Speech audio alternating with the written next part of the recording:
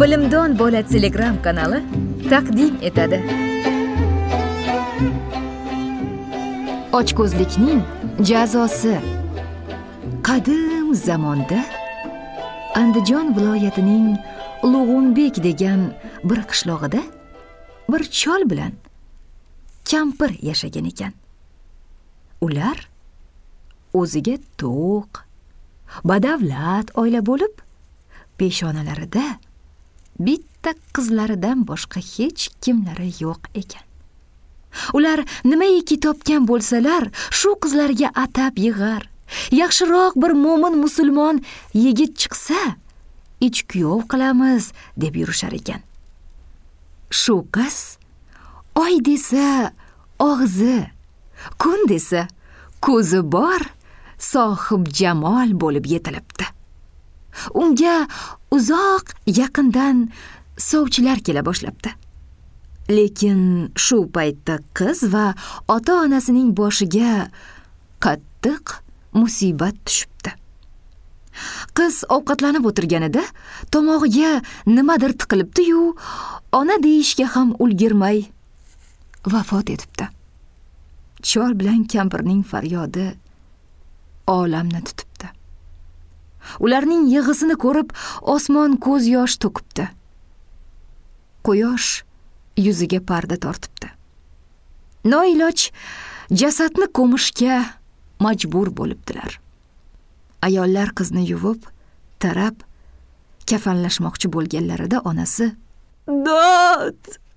Men umr bo'yi shu qizimga deb yiqqanlarimni nima qilaman? Qizim yupungina kafan bilan ketaveradimi?" debdi va quti to'la qimmatbaho taqinchoqlarni olib chiqib, "Shularning hammasini qizimga taqib, keyin kafanga o'ranglar. Bu narsalar menga kerak emas" deb faryod chekibdi. Noiloj qolgan ayollar hamma taqinchoqlarni qizga taqib, uni kelinchakdek bezatishibdi va kafanlashibdi. Erkaklar qizni tobutga solishib, qabristonga olib borib ko'mishibdi.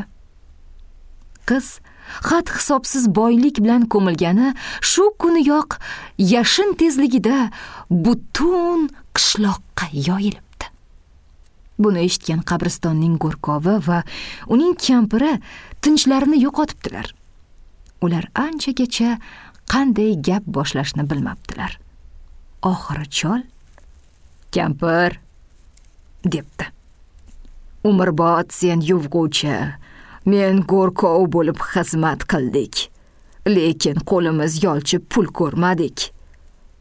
Shu qizning boyliklarini olsak, sal odamga o'xshab yashab, o'limimiz oldidan qornimiz ovqatga, ustimiz kiyimga yolchirmidi?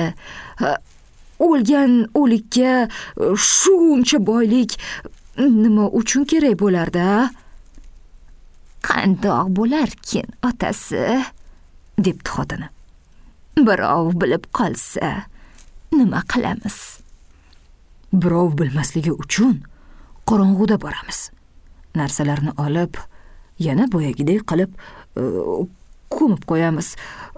O'lik bugun ko'mildi. Bugun olsak, bilinmaydi.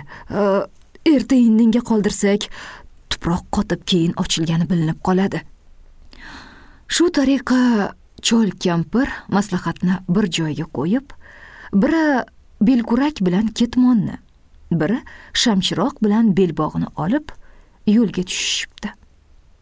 Ular yarim tunda qabristonga yetib kelib, hech kim yo'qligiga ishongach, qabrni ochishibdi.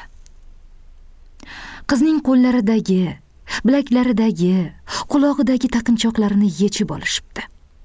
Lekin bo'ynidagi marvarid shodasini yechish cholning qo'lidan kelmabdi. U unnab, oxiri jahl bilan marvaridni bir tortgan ekan, qizning og'zidan bir nima otilib chiqibdi-yu, qiz "Otajon!" deb qichqirib yuboribdi. Chol qo'rqqanidan yuragi yorilib ketibdi. Kampir esa nima gapligini tushunmay qabrga pastroq engashgan ekan. Kafanlarini chuvalashtirib chiqib kelayotgan qizga ko'zi tushib, shu zahoti jon beribdi. Qiz ham nima gapligiga, nega bu yerda yotganligiga, bu chol bilan kampir nega dumalab qolishganiga sira tushuna olmabdi. Keyin mundoq atrofga razm solib, qabristondaligini bilibdi va dod solganicha ura qochibdi. Ko'chaga chiqib sal o'ziga kelgach, nima uchun o'zini bu yerga keltirib qo'yganlarini eslay boshlabdi. U ovqat yeb o'tirib, tomog'iga suyak tiqilib qolganligini eslabdi va nimanidir tushunganday bo'libdi. U asta-sekin qishloqqa kirib, ota-onasining uyi yoniga borib quloq solibdi. Darvozalar lang ochiq.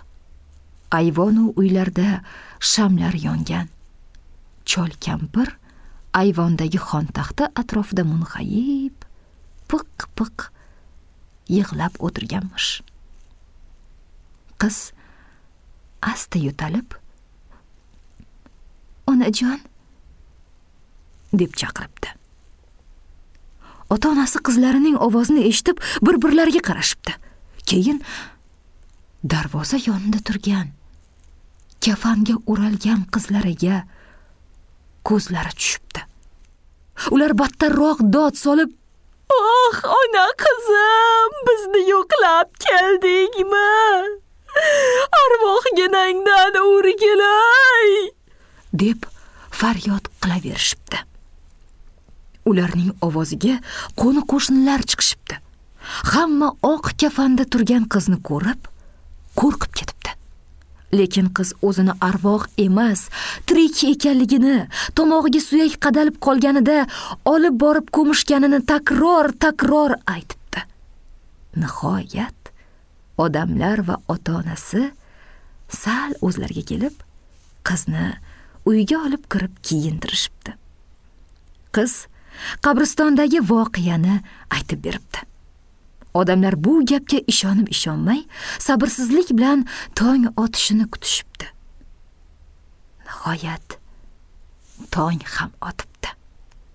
Qishloq odamlari chuvillashib, birin-ketin qabristonga borishibdi. Borishsa, qizga qazilgan go'r ichida chol, tashqarida kampir o'lib yotgan emish. Cholning qo'ldagi mahkam changallab olgan belbog'ida kecha qizga taqilgan taqinchoqlar yaraqlab turganmish. Odamlar bu holdan hang-mang bo'lib qolishibdi. Axiri bir keksa odam, "Ochko'zlik ikki odamni go'rga tiqqan bo'lsa, bir norasida qizni o'limdan qutqarib qoldi. Bularning ikkalasini ham shu go'rga ko'maylik, toki ochko'zlik shular bilan birga qo'shmozor bo'lsin", debdi va chol kampirni bir go'rga ko'mishibdi. Bu go'rni qo'shmozor deb atashibdi. Chol bilan kampir esa qizlarini yaxshi yigitga turmushga uzatib, murod maqsadlariga yetgan ekanlar.